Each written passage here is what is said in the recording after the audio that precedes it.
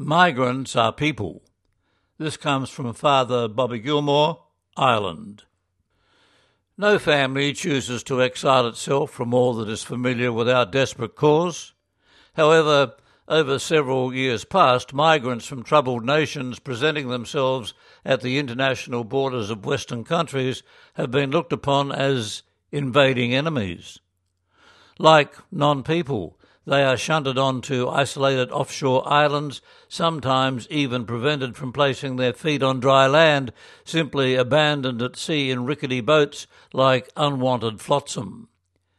And despite arriving from war-torn, debt-colonised, underdeveloping states, or simply fleeing common violence resulting from failed justice systems, few in Western governments are asking why these people are leaving their homes.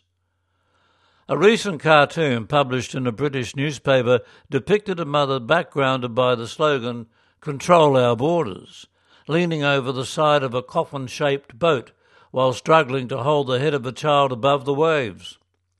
The cartoon put a focus on the indifference of government authorities to the human dignity of people exposed to these terrible dangers on the open sea.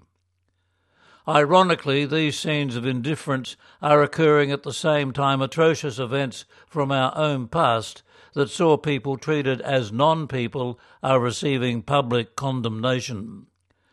However, what is most disturbing is the superficiality of discussions taking place between nations whose border doors are being knocked on by people seeking refuge. Few are questioning why they are arriving in flimsy crafts supplied by people traffickers plying an illegal trade that feeds on the victims of Western governments' inability to formulate or adhere to their own immigration policies. During the Cold War, people fleeing the Soviet Union were accorded a welcome and resettlement in the West.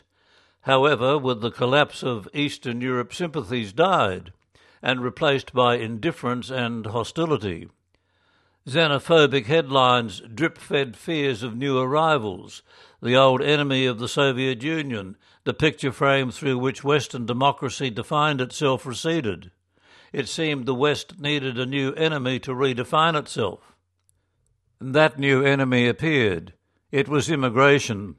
It emerged to the extent it became the centre point of political campaigns in the European Union, leading ultimately to the separation of children from their parents and the departure of Britain from the Union.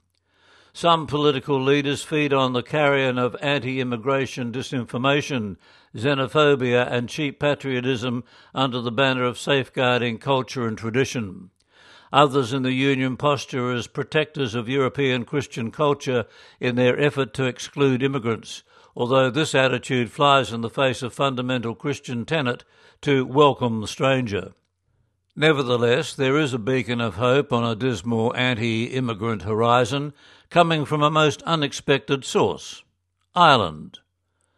Ireland, a country whose people departed in their millions seeking solace in other parts of the world for more than 150 years, has now become a nation that receives migrants. Membership of the Union changed the country.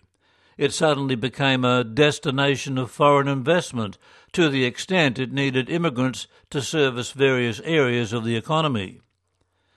In a few short years, with its long experience of people leaving the country, Ireland found itself coping with something quite different: people coming to stay. The skylines of its cities and countryside, once packed with crosses of Christian churches, began to include the symbols of mosques and temples. Tensions did arise out of anti-immigrant disinformation that the Irish themselves have been on the receiving end of over the previous century and a half. Most Irish people were aware of the racist colonial images pushed by British periodicals depicting them as needing a civilizing hand. However, amnesia can set in quickly, and pockets of hostility did emerge over government plans to spend money on housing for those seeking asylum on Irish shores.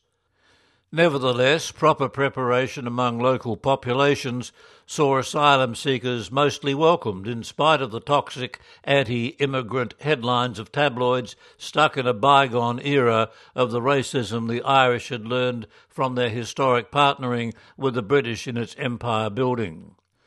The reality of the present world will be not just human migration, but all other types of migration: animal, plant, bird, insect, and of course invisible pandemics, a wake-up call of interdependent world.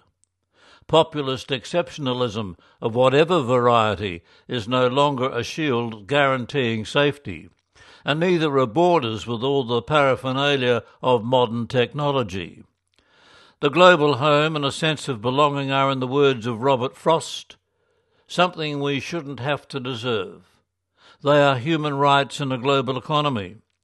In that scenario, major religions must continually ask global powers and institutions on what basis they think they can exclude people.